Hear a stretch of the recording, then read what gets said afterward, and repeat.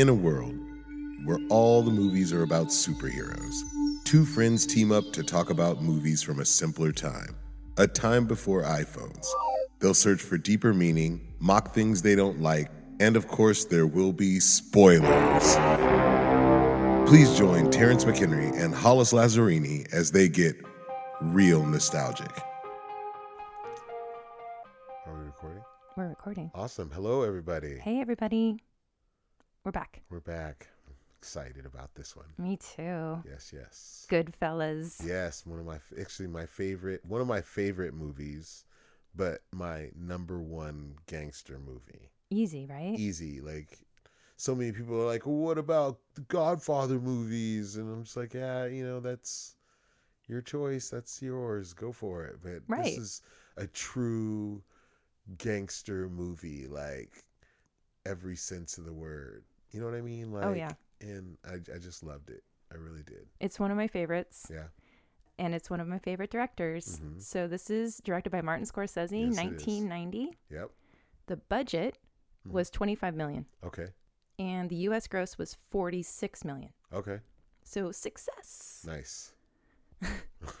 And one thing I wanted to tell you that I thought was kind of fun was that the F word and its derivatives are used 321 times. Nice. About half of them are spoken by Joe Pesci. And the script only called for the word to be used 70 times, but much of the dialogue was improvised. Okay. Martin Scorsese would do these rehearsals and he would just let them improvise, and then he would pick his favorites and he'd put that into the principal script. Okay. So that's how we get to 321. Nice. Very nice. I at least watch this, once every couple of months. Oh, that's awesome. Well, what's the first line? For as long as I can remember. I've always wanted to be a gangster. Yep. It's awesome.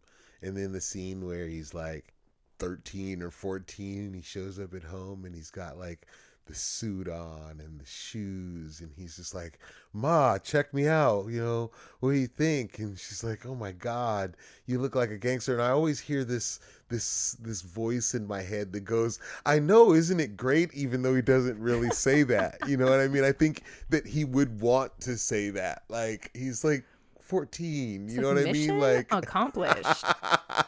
He's like, that's what I was going for. Like, come on, Ma. Like, hell yeah. But yeah, this movie was just awesome. And I love how they show it from the start of being a teenage kid in this neighborhood where those mob figures were who they looked up to. You know what I mean? They played cards into all hours of the night, and nobody ever called the cops, and they double parked and never got tickets. Like, and from a 13-year-old's perspective on what they've experienced thus far in their life, this must look like Disneyland. Yeah, no doubt. And you don't understand why it's that way, but you want to be a part of it. Yeah.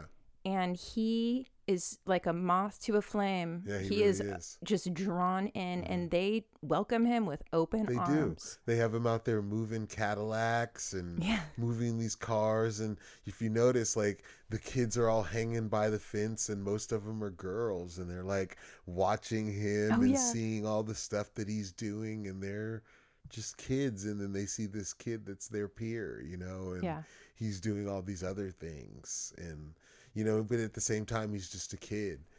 He talks about how his dad was an Irish immigrant and had to go to work at like 11.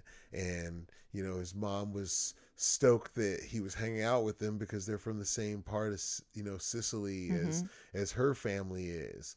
And then, he talks about all the benefits of hanging out with these guys, which then leads into the scene where he's, how his dad... Yeah, he goes home and his dad figures out exactly what's going on. Yeah. And he's like, this is unacceptable. You're hanging out with mafiosos. Yeah. No. And he beats the crap out of him. And it's all because he gets a letter from the school that says that Henry hadn't been to school in months. Yeah, like a truant letter, essentially. And he's like, but he starts it off like I think a lot of parents do. You know what I mean? They want to know if you're going to fess right away or if you're going to lie. And so he's like, oh, how was school today? Did you learn a lot? And you look at Henry and he's like shaking his head. He's like, yeah, I learned a lot today, And he's like, oh, yeah, well, maybe you can explain this to me. It's a letter from the school that says you haven't been there in months. Right. And then it's like this flash, like of this like calm before the storm. You know what I mean? Like, and then the belt. Right. And the beating. And, I grew up in an age where I took the belt, more than a few times. But he ended up with like a fucking black eye. I think it turned into more than just the exactly. belt. He had a grown-ass man punch him in the face. Yeah. It's great when he gets over to across the street and he's like, I can't do this anymore. And they're like, what are you talking about? That's he's like, ridiculous. He's like, my dad, he's gonna kill me. Like, and what else would you think? Yeah. That's what I would think. Yeah, no doubt. I love how the response is, we're not going to try and like smooth things out with your dad. We're not going to talk to your mom. No. We're going to accost the mailman and put his head in an oven. And we're going to tell him, no more letters. No, from that school. Any letters from that school you bring here. That's what he said. He's like, then we got no mail. No mail. My mom had to go down and complain to the post office that the mail wasn't being delivered. That's one of my favorite scenes. They show him getting thrown in the oven and it freezes with his head going into the oven. I love that. It's a great scene. It really is. Yeah. And problem solved. Yeah. No more problems. No more letters from the truant officer. No more apples and pencils and rulers. No. We are learning way bigger adult stuff. Gangster, to selling cigarettes and it's great because when he's selling the cigarettes and he so acclimates to this so quickly, like when the cop comes up and he's like, it's no big deal. Yeah, he's like, what do you want? It's fine. What kind of cigarettes do you want? Yeah, and the cop's like, no. Did your mom give you permission to do this? He's like, no. And he like has a handful of money and cartons of cigarettes over here. You know what I mean? And it's Tommy who is observant. What's funny is he hands him the cigarettes and then splits like real sneaky, like, because he sees the feds or whoever these dudes are that are going to come up and bust him. He sees that they're coming. He doesn't say anything to Henry, which is kind of suspect, but like gives him the cigarettes and then sneaks off. Well, Henry takes the charge basically. You know what I mean? But gets pinched. Henry did the right thing in the eyes of his benefactors. It's the first code. Yeah, you never rat on your friends and you keep your mouth shut. Yep. And he did both of those things. And they were very proud of him and were celebrating in the courthouse. Yeah. Oh, he broke his cherry. Yeah. Yes. Oh, so yeah, Paulie for a second. Yes. Paulie, the head of this in particular Paul family. Sorvino. Yeah. Yes. He almost didn't take the role. Really? Yeah, he didn't think that he could conjure up that coldness in Paulie. I think he did a fucking awesome job. He was amazing. Yeah. That stare that he does. Yeah. In the beginning when they... Exactly. When they're roughing around and Paulie just, all he does is he walks out and he just gives them the look. Yeah. The actual man that he's, the real Paulie, he was a big dude, but they said he wasn't slow.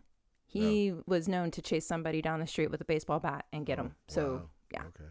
When I was watching it, especially in the first act, when Henry's a kid, and you're hearing his perspective of what he's seeing, and the way that we've romanticized these gangsters is really amazing. Yeah, because he talks about it, and he says that the thing that they had in the community was respect. Yeah.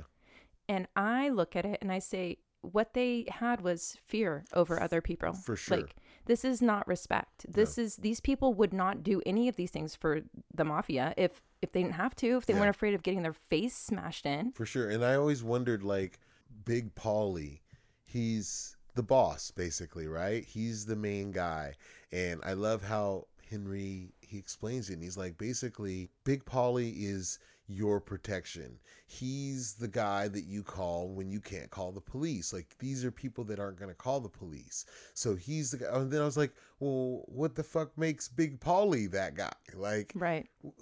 who the fuck is he? Like, and that just kind of, it was like, I think the last time I watched this movie, like, so I watch it through, like, I think kind of like childlike the first time. I just kind of watch it because I love to watch it. And then I'll watch it again, and then I'll start to kind of piece it apart and like see the different things that go on in the movie. And then I'll like watch it again and I'll ask questions like, and so my question again is like, why him? What makes him this big bad dude? Well, he has the goods. He can back it up. Yeah. You know, and when Henry finally gets to be a young man, he comes to that truth. And he says, this is what no one gets about the mafia.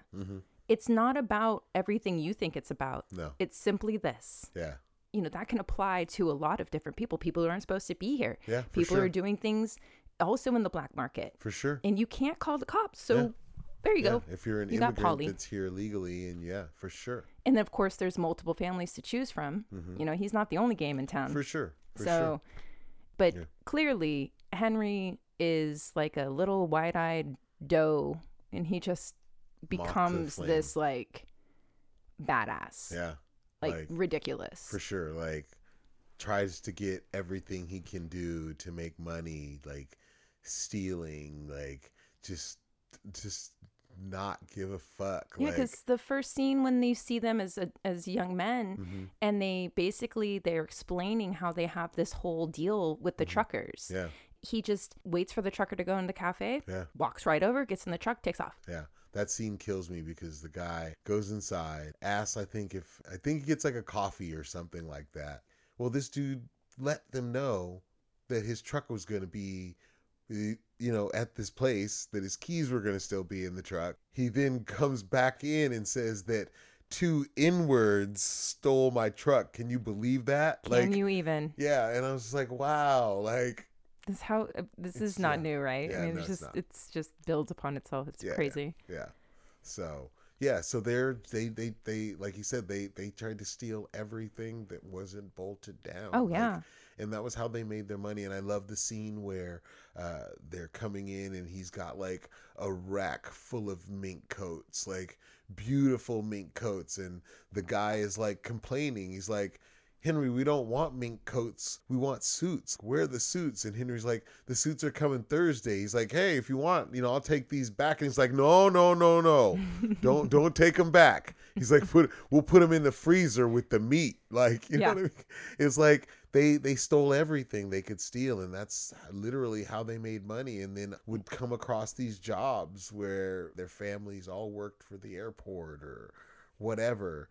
Well, and then the other game was to run up a business's debt. Yes. And then blow it up. Yeah. Or burn it down. Yeah. And then no more debt. Yep. No more debt, no more business. And that guy's done for. Easy peasy. Yeah. And he's like, you get a bottle that's $200, a box of booze that's $200, and you sell it out of the back door for $100. It doesn't matter. It's all profit. Like all that stuff is getting paid for by the credit of this business. Yeah. Because now I kind of think about it, and it's like, is this all like a plan? So Tommy comes in, rakes up all this fucking money, won't pay it, like always says, put it on my tab, put it on my tab, put it on my tab, rakes up a bill of $7,000. Now this was in the 60s. Yeah, it's a lot of money. It's a lot of fucking money. Yeah. $7,000, like. Dude, yeah. So dude has every right to come over to the table and be like, yo, dude, like, I get it. I know who you are, but, come on, like. And then they have to go to Paul Sorvino or to Big Paulie and ask him for help. And I love the scene where he's trying to explain to him. He's like, listen, man, Tommy's got me fucking scared. Like, I don't know what like, I wake up and I walk out of the house and I'm looking over my shoulder. Like, what am I going to end up dead in a fucking trunk? Like, what am I going to do? So was it a plan from the beginning? Do they come in and do that to get to that point where the dude goes to Big Paulie to get help, to then they basically burn this business down? Like, they run it fucking into the hole? Like, for me, no.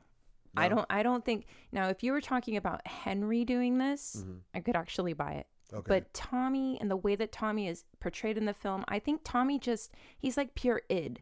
You know, he doesn't think about repercussions. He just does whatever the hell he wants to do. Sure. And so I think that it's a foregone conclusion that there will be no repercussions for him. So that's about as far as I think he thinks about it. Okay. And for the owner, I think he's caught between a rock and a hard place because he doesn't know what's going to happen. And that's like his rent or mortgage on the bill, whatever it is, right? His business, yeah. And he's like, Polly's like, what do you want me to do? You want me to shoot him? He's like, yeah. Like, and then he's like gives the look. And he gives him the look. He's like, listen, I'm sorry. Like, I shouldn't have said that. I don't mean to disrespect. Man. But no, I don't think it was a plan of that elaborate. But I do think that Tommy he's grown up in this. Yeah. Not that Henry didn't, but I mean, for longer, right? Sure. I mean, Henry comes into it and he's like, yeah, exactly. So he just kind of operates that way. Yeah. And I feel like he's genuine when he's looking at the guy and he's like, what do you fucking care? He's like, I'm going to take care of it. Like, don't worry about it. Get out of my face. Yeah. You want me to come around? And the guy's like, well, I don't really want you to come around, but you keep showing up here and I'm kind of stuck. You're kind of hostile. You know what I mean? Like, yeah. And it's, I don't know if it's at that in particular business where Joe Pesci has his infamous funny how conversation. It is. It's in the same place. It's in that same place because the guy that's the owner of the restaurant is standing there the whole time that Joe Pesci or Tommy is telling his story about how they did this bank job and he's laying down in the field trying to hide from the cops, basically. You know, I love this scene. And then this whole group of people laughing and enjoying the scene or the story that Tommy is telling. And the whole time, that guy is standing there. He's in the opening. He's in that he's looking gap. For his moment. To step in and bring this up. And so during this scene is when Henry says, "You're a funny guy." And it's a really great play between the two of them. Mm-hmm. When Tommy's telling that story, Henry, his laughter and his reaction, this is real. This is genuine. It's funny to him. It's literally funny. You don't act laughing like that. No. Like, it is literally funny to him. You could see it on his face. You could see it in his eyes. You can see it in the way his mouth is open when he's laughing. Like, this is not acting. This is hilarious to him, this moment. Yeah. And then the second part of it is really great because Tommy, he seems so serious and he doesn't break. No. Until there's actually one point where he almost breaks, and it's like, it's just, I don't know, it's something that I hear, and it's kind of in the tone of his voice, but he's like, you know, how the fuck am I funny, you know? And then there's this one kind of tone where it almost sounds like he could almost lose it, but he doesn't. Yeah. And he brings it back, and he gets real fucking serious again, and he's like, just so intense. And it's like, this scene I'm watching, and I've seen this movie, like I told you, I'll watch it every couple of months. I've seen it hundreds of times. It makes me uncomfortable. This scene, it makes me feel like I'm there, and like almost like this moment is happening to me. You like that little sick feeling you get where like something bad's about to happen. Yeah, totally. Like, and like I said, I've seen it so many times, but yet it still does it to me every time. You know, what's interesting is that you do get the moment of something bad happening. It just doesn't happen where you think it's going to. Yeah. When he does pick his moment to come in with the bill, you see it turn there. For sure. And it throws you off. Yeah. Because you thought it was going to be like maybe a physical altercation with the two friends. Henry, and then it's like, nope. No. And so all of a sudden you see, and he's bent down at this point. And he's got the bill in his hand, and I think he's trying to find the proper words to say, because he knows that Tommy is like a stick of dynamite. Yeah. And that dynamite's fuse is like this, you know what I mean? Seriously, yeah. And so I think he's trying to find the right way to say it, but there's really no right way to say it to a guy like Tommy. To the owner's credit, I feel like he has waited as long as he possibly can to bring it up. For sure. And so I feel for him so bad because it's like, dude, you're so screwed in this situation. You know it, but you have to do it anyway. You have to say something. And then it comes down to, am I going to get beat up or physically injured, or am I going to get away unscathed? And you're gonna get injured. You're gonna get injured. It's Tommy. Yeah. Like, and so Tommy takes full offense to this. Like, coming up and embarrassing me in front of my friends. Exactly. And calling me a fucking deadbeat in front of my friends. Not embarrassing. Like, he's like, get the fuck out of here. You know, like, throws something at the dude. Like, obviously hits him in the head. Yeah. Like, with something. It makes a cut and a gash in his head.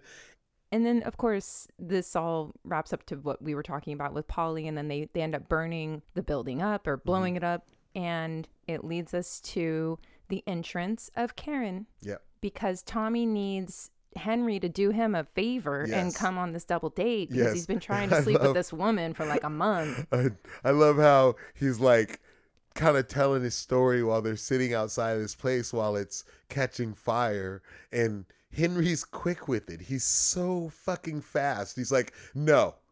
Yeah. And Tommy's like, no, what? He's like, I haven't even asked you anything. Like, Tommy, and then again, Tommy's this firecracker, this stick of dynamite that can turn. Like, he goes from, telling his little story to hearing no before he's even really asked a question that is inevitably gonna come. Right. And then he's like, no, okay, then what is it? What did you want to tell me? And he's like, yeah, so I've been trying to bang this broad. And, can you believe it? She's Jewish and she's racist towards Italians and she won't hang out with an Italian alone. And so, she wants her friend to come. And I figured that you would come and keep her friend company, while I'm trying to bang this broad. You know what I mean? You'd be helping me out. He's like, no, see, that's what I'm talking about. He's like, I'm always like, and I love it. He's like, I always do you favors. Like, I do shit for you. Like, I'm asking you to do. He's like, oh, I can't. What day is this? Oh, it's this day. He's like, oh, I can't do it. I have this thing to do with Paulie, with little Paulie. Yeah. And he's like, you can do that early and then come to this. Like, you can do it, and it brings the two of them together. And he's kind of douchey in it. He doesn't want to be there. I think that's at the date? At the date. Oh, yeah. Does not want to be there at all. He doesn't even look at her. No. He hardly looks at her. And like he even says in their narration, he says, when they were finishing dinner, I was ordering dessert. When the dessert came, I was asking for coffee. Yeah. When the coffee was there, I was calling for the check. Yeah. Because he's still... And he's like pushing her along. Do you notice it? Like, he's like, they're leaving the restaurant. He's got her by the arm and he pushes her toward the car, opens the door, kind of throws her into the car. And then the next scene is you see him walking her up toward the door and he's got her by the arm and he kind of like pushes her along toward her door and she goes into her part of the story of this. One of the things I liked about the way her voiceover narration comes in is that as soon as it does, I know that she's a part of this. Yeah. It's before they're even together. Yes. The voiceover narration, this is how it's done. Yeah. You either make it something that is central to the story or you don't do it. Yeah. The way that it weaves in, it gives you the whole story. It's brilliant. Yeah, it totally is.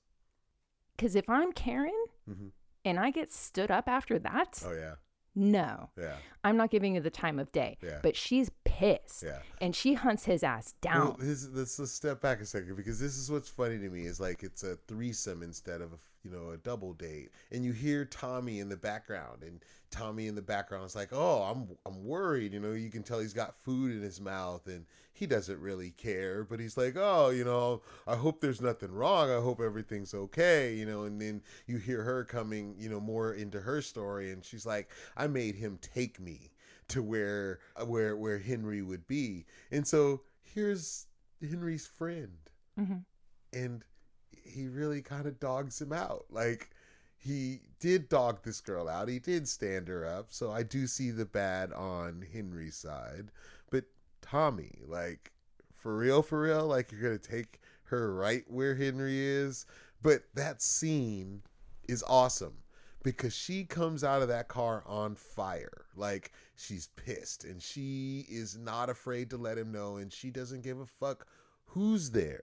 Like, all these mobster dudes are chilling outside of this area where Henry's out there standing, and she don't give a fuck. She is focused on him and him alone, and she is just letting him have it. And she's like, you don't stand me up, and it makes you a liar. You promised you'd be there. And then he's like, no, I forgot. Like, no, you're a liar. And he's like, then he goes into his other story, and he's like, I thought you'd stand me up. You weren't talking. You seemed like you weren't having fun. And yeah, then he flips it. Yeah. You see this flip in her, and you see this change in her eyes, and he like basically plays her like, he's like, I won't give me another chance. She's like, I don't know, but she's intrigued by him.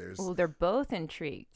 He's very intrigued. He didn't give a crap about her. No. He even says it. He's like, it was when she came at me that I was like, whoa. Yeah. It is that kind of electricity. Mm-hmm. And I don't think that she thought he would give her his attention. Mm-hmm. And I think that's what the shift was. Yeah. She just wanted to speak her piece. And then all of a sudden she has his attention. He sees her and she's like, wait. Oh, hold up. But I want to defend Tommy for a second. Okay. Tommy is only doing exactly what he has set out to do the entire time. Like, he doesn't defy the intention of what this whole thing is about, him getting what he wants with this girl. For sure. So he's not going to do anything to jeopardize that, and pissing off her best friend or cousin or whoever she is to her. Like, that's not going to go well for him. Yeah. So I actually think that if you are Henry and you don't think that Tommy would do that to you, like, you haven't been paying attention. So they have another date, which is one of my favorite scenes. Yeah.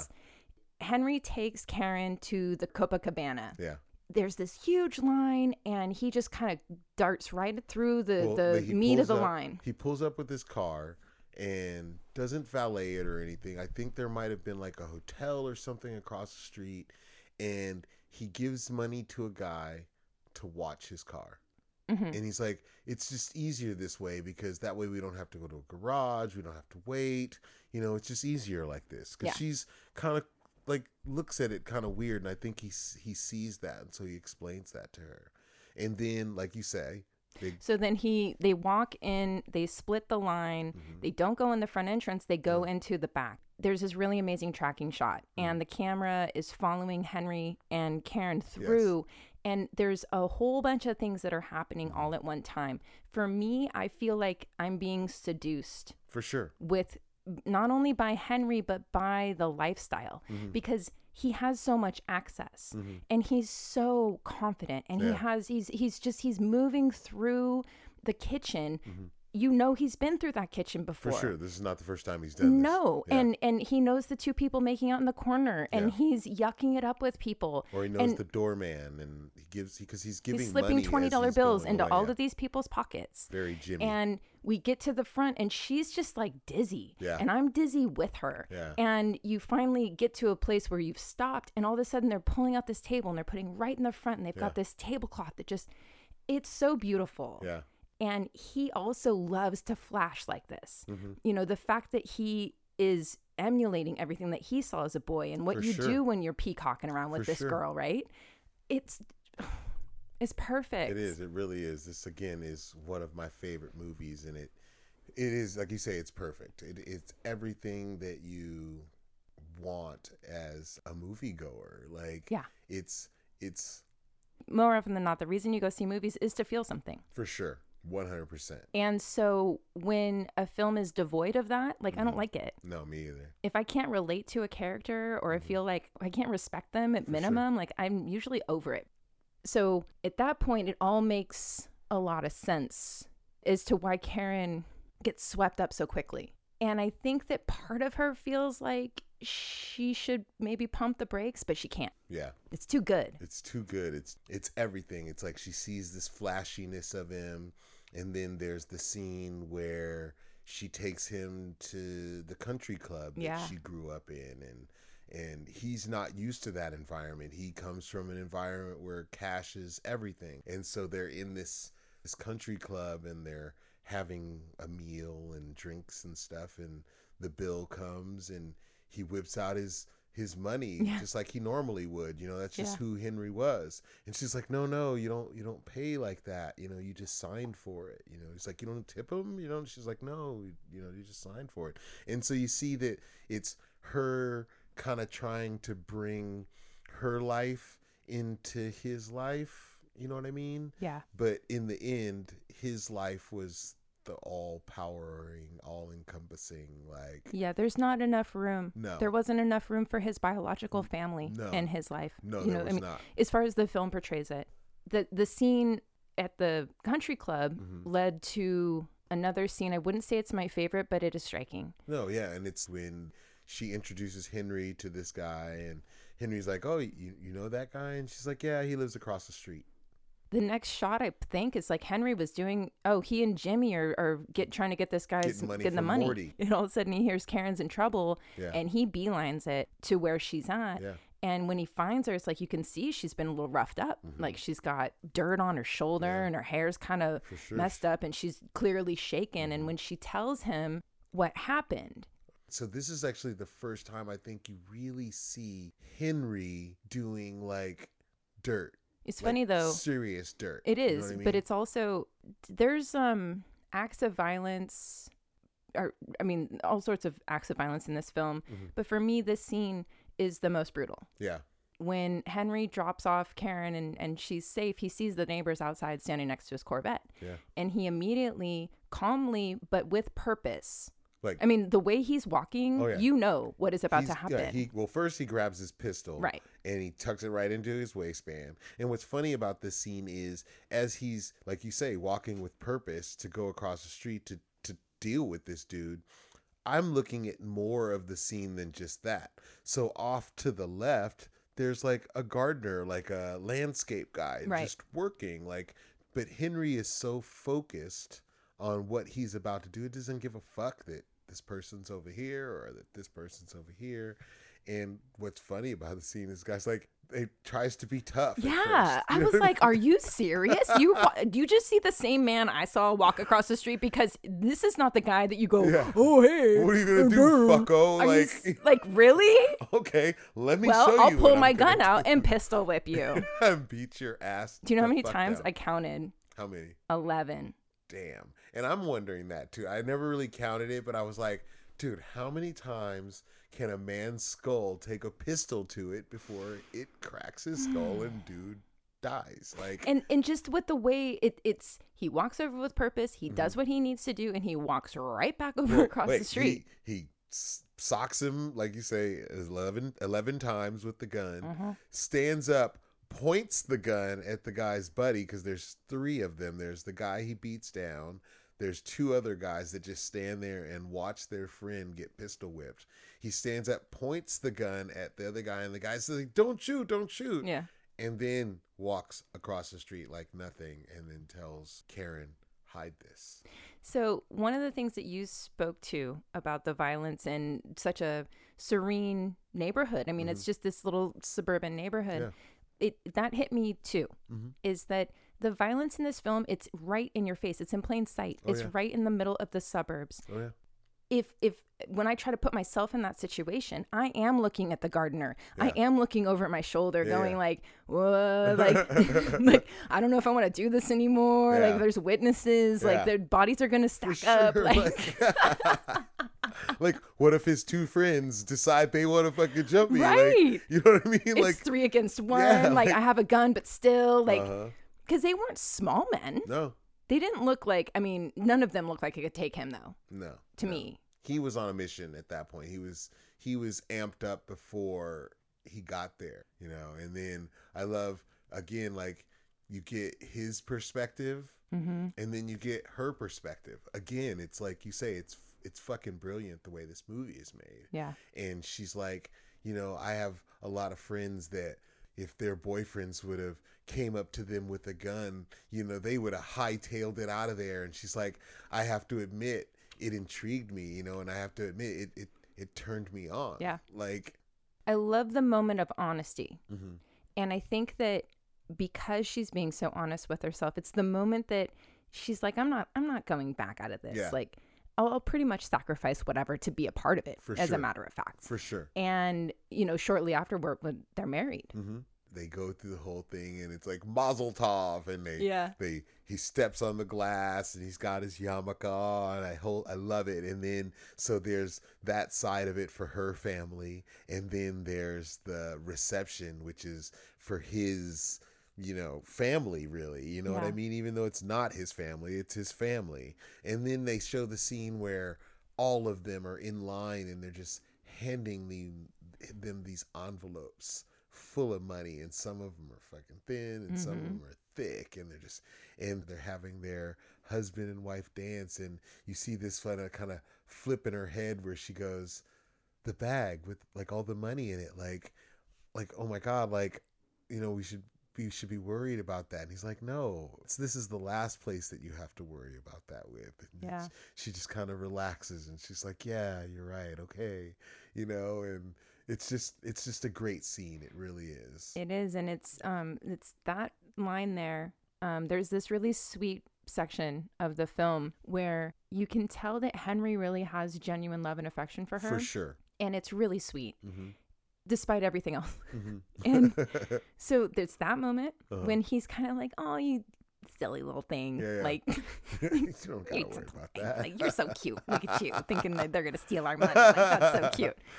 And then she gets the introduction to the other mob wives. The other wives, yes. And that scene is really, really amazing. It and really instead is. of getting too far into it, all I want to really say about it is that that's another thing of what we want people to believe it is and what it is. Yeah. And she's evaluating that in the moment, and she can see the truth of that these women have lived a hard life. For sure. And have gone through a lot of emotional pain probably, and maybe even physical pain to live this life. No, you see it but all they throughout.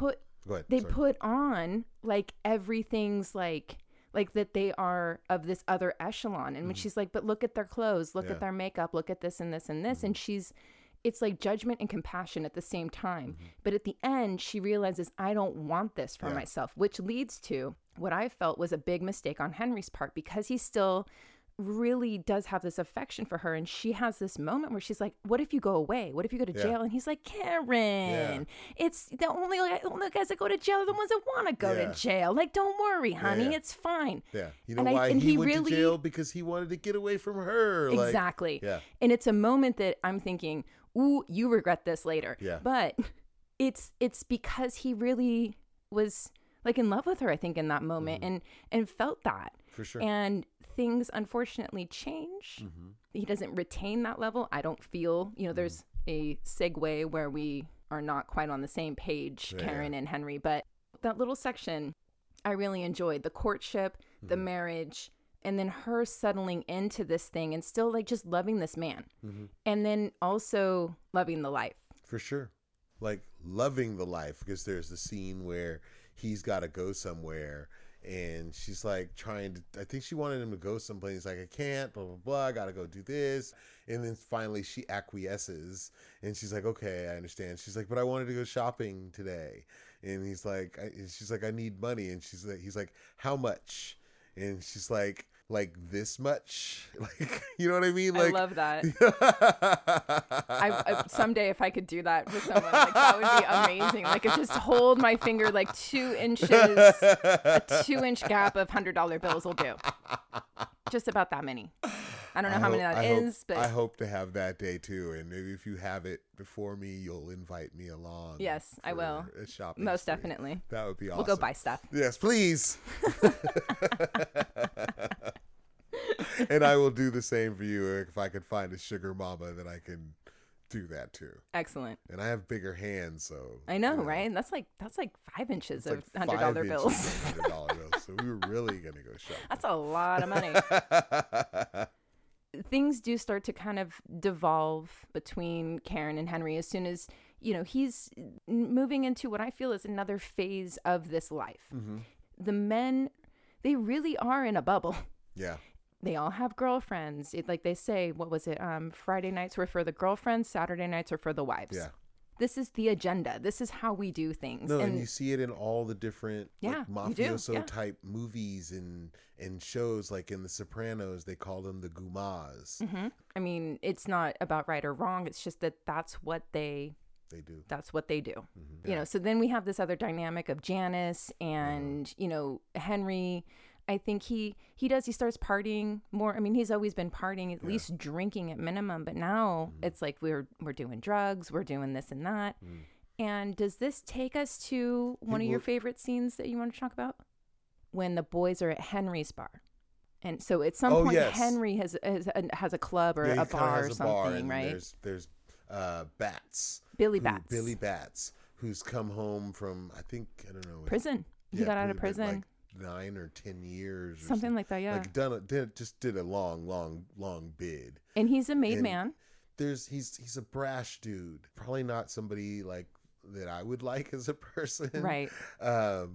Because, you know, just kind of the way he talks to you, you know what I mean? The scene is crazy because he's in there and he's stoked to be home, and he's having drinks, and he's got some of his buddies there, and he's telling stories and all that. And then Tommy walks in and he's like, "Oh, Tommy, wow, all grown up," you know, and he's like telling the stories, and Tommy's not excited to see this dude. Not at all. Even a little bit. Like, and so the dude just will not leave Tommy alone, Billy Bats, like, and he's talking shit. He's like, he's like, "Get over here. I remember when you were just a kid and you had the shine box." Yeah. And he's like, "I don't have a shine box anymore, like, Billy. Maybe you haven't heard. You know? Yeah, like, I'm a grown up now. Like, I don't shine shoes anymore." He's like, and then he kind of keeps it up a little bit. And Tommy's like, "Can you quit busting my balls?" Yeah. Like, dude, like that's fine. He's like, I just came home, I'm just busting your balls, blah, blah, blah. And by the way, you're getting fucking fat. Like, and then he says, "If I really wanted to bust your balls, I would tell you to go home and get your shine box." Yeah. And at that point, he's at the other end of the bar. Yeah. And Tommy's like so beyond over it. Yeah, he's done. They have a moment, and he's like, let's just enjoy our drinks. Let's just cool out. Yeah. Billy's like, yeah, sounds right. good. Sounds good. Yeah. Salute. Takes a little sip of his little drink, whatever he's drinking. And when he pulls the glass back, he's like, "Now go get your fucking shine box." And Tommy loses his shit. Like, it is over. Like, there is nothing that's going to stop Tommy from, like, murderizing this dude. No. Like, and so he's got this girl there with him. And he's like, he's got to take her from there because she can't fucking see that. There's no fucking way. And I think that Jimmy and Henry were maybe hoping that maybe he would cool down a little bit. Yeah. If he just got out. Yeah, yeah. And I think that he was like, "You keep him here." Yeah. Like, keep him here. And everybody else is gone except for Billy Bats and Jimmy and Henry. And when Tommy walks in that door, it's on from jump. Like, it's like Tom and Jerry shit. Like, no words. It's on sight. You know what I mean? Like, and he does. Like, he just jumps on him and just starts fucking stabbing him. I think, like, with something. I think he's got something in his hand because, probably, or just I don't know. And then they get him to the floor, and it's Jimmy and Tommy. I don't know if Henry is. Henry, on the stomp he is. fest. He is. The three of them kill him together. Okay. Well, don't kill them together, but they stomp him. They certainly the fuck think out. they did. They think they killed him. Yeah. They like get the tablecloths and because Tommy didn't want to get any blood on Henry's floor. I love that scene too. It's like he's like this super tough guy all the time, and then all of a sudden there's this moment where he's like, "I didn't want to get any blood on your floor." Like, what? Like, huh? What? Really? It's probably going to burn down in a month anyway. So don't worry about it. Don't trip. But yeah, they get him all rolled up in a little tablecloth burrito. Yep. And they put him in the Pontiac. Yeah. Was it a CP or a GP? I meant to look that up because the trunk on this thing is ridiculous. It's huge. It really was. Yeah. I mean, you could fit like 3 bodies in there. I bet you could have, for real. And so they got him back there, and they're traveling, and Jimmy knows of a place where they can take him and nobody would ever find him, he said. Yeah. And so they're traveling along, and all of a sudden you hear like a thump that even kind of does sound like he could have got like a flat. And that's Henry's first thought. He's like, at first he's like, did I hit something? Yeah. You know, did I get a flat? And then he's like, you don't think, huh? And Tommy's like, well, you better pull the fuck over to find out. Yep. And sure as shit, they open up that trunk and there's Bats. And he's still alive, and he's kind of kicking around in there. And now we've caught up with our timeline too, because that was the opening scene, and then we go flashback, and now we are on the timeline, which led to one of my favorite scenes. They kill him. They kill Bats. They're sure he's dead, but they need something else. And so Tommy's like, let's just stop by my mom's house. We've got to get a shovel. It was a shovel. Yeah. So they got to go get a shovel. They're thinking he's not going to wake his mom up, but they totally wake his mom up. Dude, as soon as they go in the house, he says the words. He's like, yeah, we'll get the shovel here, but we got to be quiet because I don't want to wake her up. And as soon as the three of them step foot on the floor of the house, the lights come on. Yeah. And Tommy's like, oh, too late for that now. So one of the things that I love about this scene, if you take out all of the murder and the violence and the crime, this movie is full of scenes that remind me of my childhood of being with my Italian family. Nice. And this is the warmth, the adoration for the children. And so when she comes out and she's like, I just want to see my son, I just want to see his face, it melts my heart. Because it's Jimmy so tells sweet. her, he's like, go back to bed. And she's like, no, I can't. She's like, I never see him. And so dude, if he's here, I want to see him. I want to, she's like, come in, sit down. I'll make you something to eat. When they're sitting around the table, this is the other thing about this movie I love so much is they have just committed a violent murder. Yes. And now we can seamlessly sit down with his mother and have a normal conversation and laugh and have a great meal. And even talk about the painting and how it looks like somebody we know. Yes. And he's like, oh, without the beard. Oh my God. Yeah. It's like, it brings back in this murderous thing that they just did. But they're laughing about it. It's no big deal. Nothing, yeah. So, do you know who plays the mom? No, who's that? That's Martin Scorsese's mom. Is it really? It is. And so it's really sweet because he did this numerous times in the film. Her reaction is genuine. All he told her before the scene was, your son's coming home and you haven't seen him for a while. And you're just really excited to see him. Okay. And so the actor, doesn't even know that the context of the full scene, which is why it plays so good. Yeah. Because she's so adorable, and she's just like, well, let's just have this conversation. It just melts my heart. It really does. I love it. Nice. I love that scene though. It's a great scene. Or the great couple of scenes and how they lead together. Oh yeah. And actually Robert De Niro and all of his magnificence, he was so adamant about getting everything right about Jimmy, down to the ketchup bottle. Did you notice the ketchup bottle? No. He actually called Henry Hill to find out, how did Jimmy put ketchup on his food? Because Jimmy put ketchup on everything. Okay. And what he would do is he would take the bottle between his two hands and he would rub it back and forth like this. Okay. I've never seen that before. Now I know the scene that you're talking about. Yes. Okay, so Bats is dead. And then there's the mystery around that. People are inquiring because he's a made man. And you cannot kill made men unless you're a made man and get permission.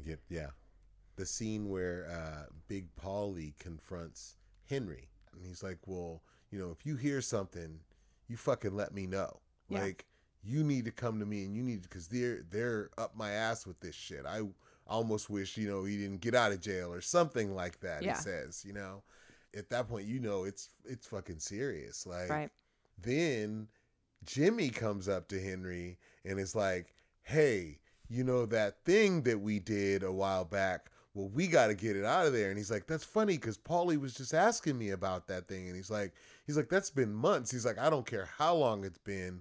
They're about to do condos there and we need to get that shit out. Yep. Like right now.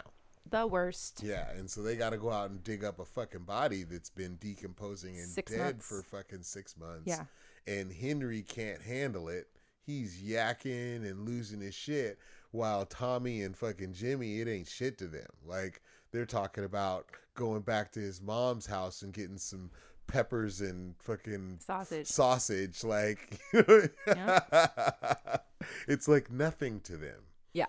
I want to jump to 1980. I want to go ahead and get right into what almost feels like an entirely different movie, because all of a sudden we're in the 80s and Henry is out of prison and Karen's things are going well. It seems like they're doing good. They're getting back into the swing of things. Yeah. And it's like the entire experience while he was in prison only seemed to solidify their union in another way, because they, as he explains to her, it's just you and me. Yeah. And I'm going to take care of it, but you have to understand it's just you and me. Yeah, we can't ask anybody else for help. No. Like nobody's going to be there for us. And the drugs become what feeds his family. Yeah. And so they have that whole thing going on, and then they can't let it go. No. And even, it's the stupidest scene. It makes me angry every time because I know what's going to happen, is when Henry gets out of prison and he goes to talk to Polly, and Polly gives him the stone cold look, the straight talk, and lays it all out. And he says, listen, you cannot do this drug shit. Yeah. He's like, I understand you did what you had to do in prison. I get that. It. He's like, but out here on the streets, we can't have that. I can't have that at all. He's like, such and such went to prison over some shit that was just some bullshit, over some people that were selling dope, and it wasn't even him. Like, he's gonna die in prison. He's like, I can't have that. Like, and he's like, so no more of that, right? And he's like, no, I'm not into that anymore. Like, I'm not into that. And he's like, don't fuck me on this. It's like the biggest, most stupid mistake too, because it's not just some random person. It's Polly. Like, it's just that moment that can happen in a life or in a movie or whatever, where it's like, better, dude. Like, you shouldn't be doing this. And it's because it's easy. He's doing it because it's easy and he's addicted. For sure. Is, to me, the only two reasons is that he just is like, I can make this easy money, this connection out of Pittsburgh, blah, blah, blah, blah, blah. But it quickly degrades on him. This was happening in the 80s, but still, like, you really think that you're like on point when you're that high all the time? Like, well, when you have that much access to that kind of drug and you have all kinds of money and you're just constantly, it's like after a while, that's going to take over. Like, it's not going to be good for you. And he was a wreck. Like, he was just a mess. And it's like, there are scenes when you see him and he's so good looking and he looks so young and he looks just so the part of the point that he's playing, and he's obviously this much older man. Yeah. But then you see him in the scenes then in the 80s where he's kind of tattered, his hair is long, and you see the fucking darkness under his eyes and the redness under his nose from doing all the cocaine and stuff like that. And you just see this time frame of Henry Hill that he's kind of going through, and it's like everything is just kind of collapsing around him and he just doesn't realize it yet. My memory of it was that he didn't catch on as quick as he does, but he catches on really quick to the helicopter, even as out of it as he is. Yeah. And at first he does what we all would do, like, that's weird, there's a helicopter up there, like, I wonder what they're doing.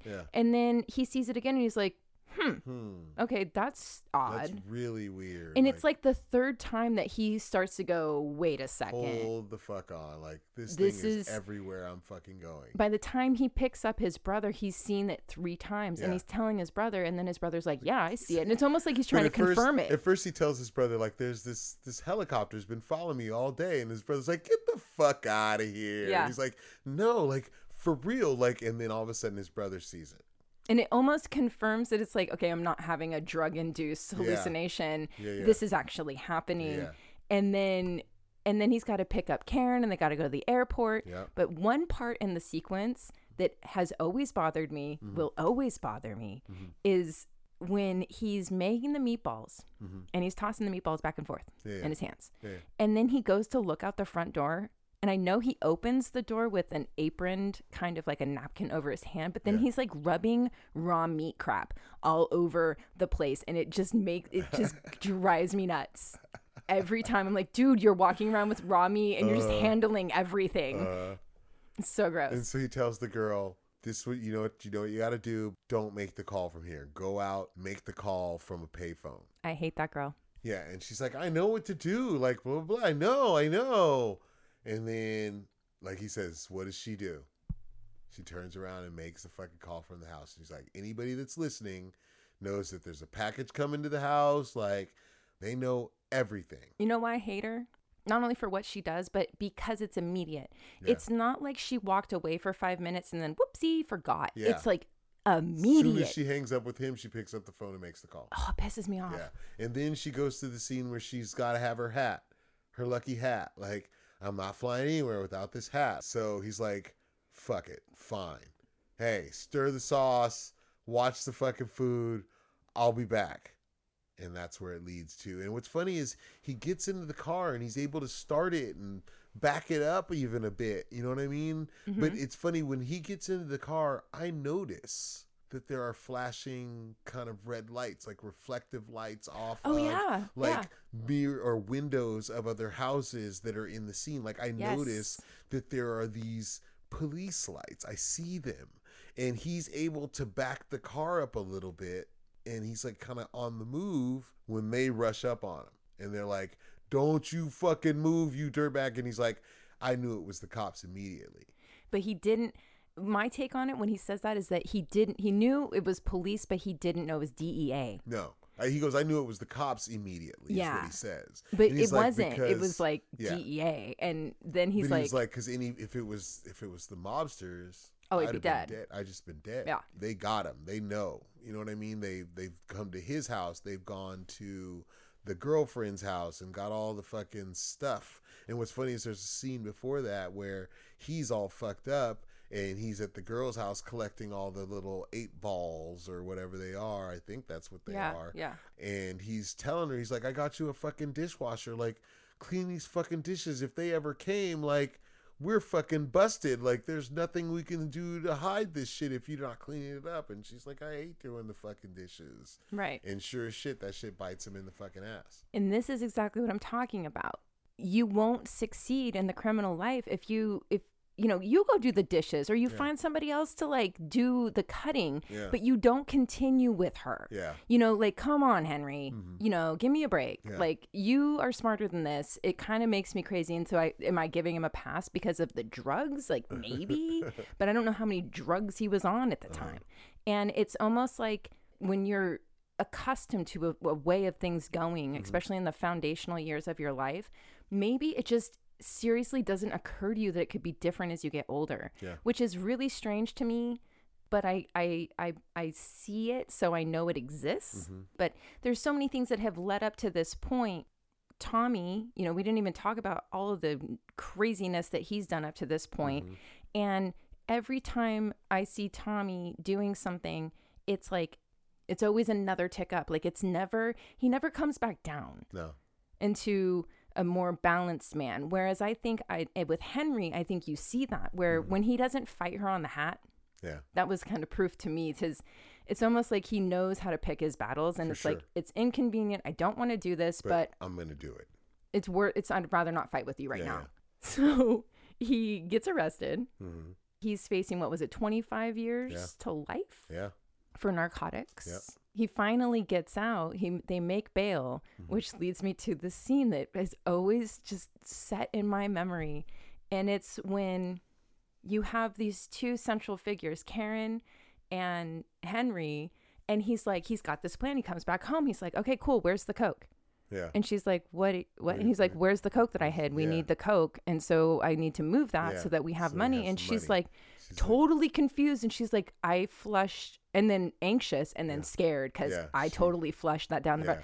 Karen, like, why did you do that? That was $60,000 worth of coke, Karen. They would have never found that. They would have totally fucking found that. Oh my God. All he did was put it in a cabinet. Again, dude, you're too high to make this determination. Yeah. Like, they would have found that very quickly. He put it in a cabinet above the stove and said they would have never have found it. Like, but the way he freaks out about it. Yeah. And it cracks me up because then it's like, well, maybe if that's the case, Henry, maybe you should have told Karen that. Maybe you shouldn't have stored $60,000 worth of cocaine in your cabinet. I don't know. Yeah. I mean, she saved your ass, I guess is my point. It's like she really actually made things better for you by flushing that shit down the toilet. For sure. Like, this is not a solid investment. No. You knew there were risks in these investments. Maybe look into gold. I don't know. I wouldn't recommend putting all your money in narcotics. Yeah. Doesn't always work out. Yeah.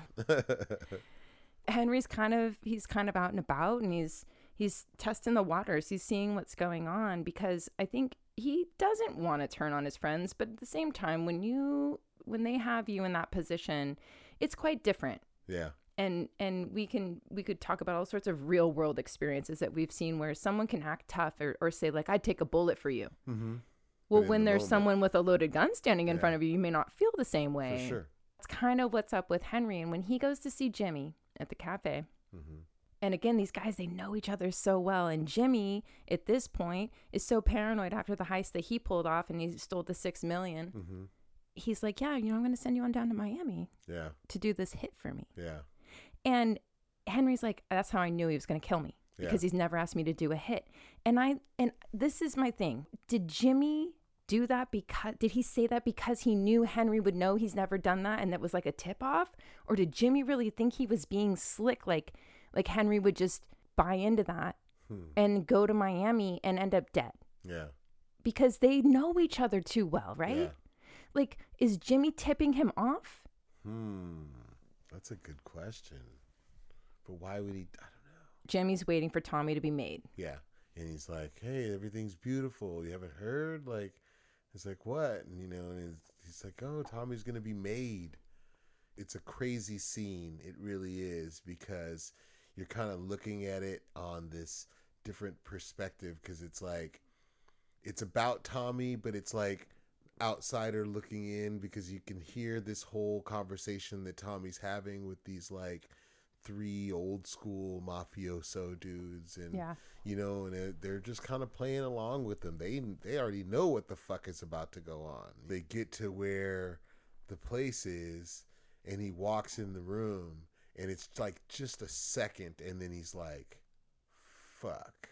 He knows immediately. Like, he knows he's about to get fucking whacked, and he's just like, before you know it, he's shot in the back of the fucking head. Never have I felt bad for Tommy in that moment.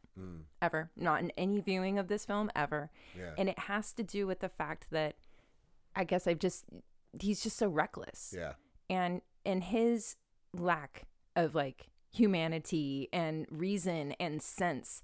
And then as it culminates into him breaking a cardinal rule that of anybody in that crew, he knows better. Yeah. You do not kill made men when you're not made. Like, I don't know what in the world, how does he think he's going to get away with this? Yeah. So when he has his off fuck moment, I'm like, did you expect something different? Really? Yeah. Like, really? Yeah, Come on, Tommy. You were going to get away with that, like, did you? Yeah. Someone's going down. It was the Gambino family. And they don't let things like this go. No.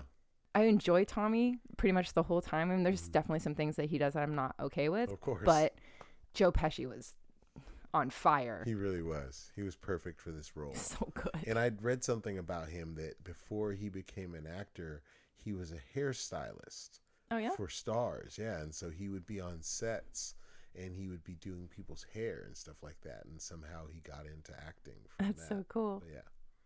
Yeah, so Tommy dies. Yeah.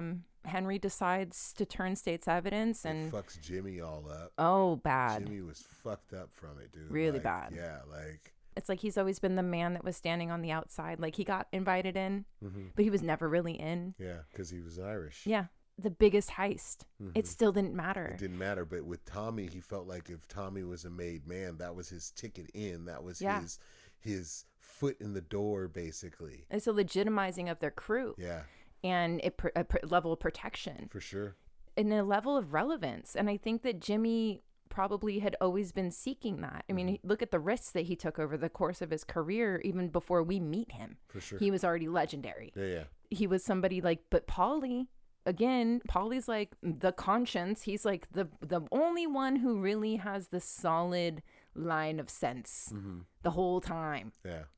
And he says to Henry, like, Jimmy, he takes too many risks. Yeah. This is my issue with him. Yeah. Is that, you have to have more sense than that. For sure. Yeah. They don't listen. They don't listen at all. So Henry has to go into witness protection. Yes. Taking the family with him.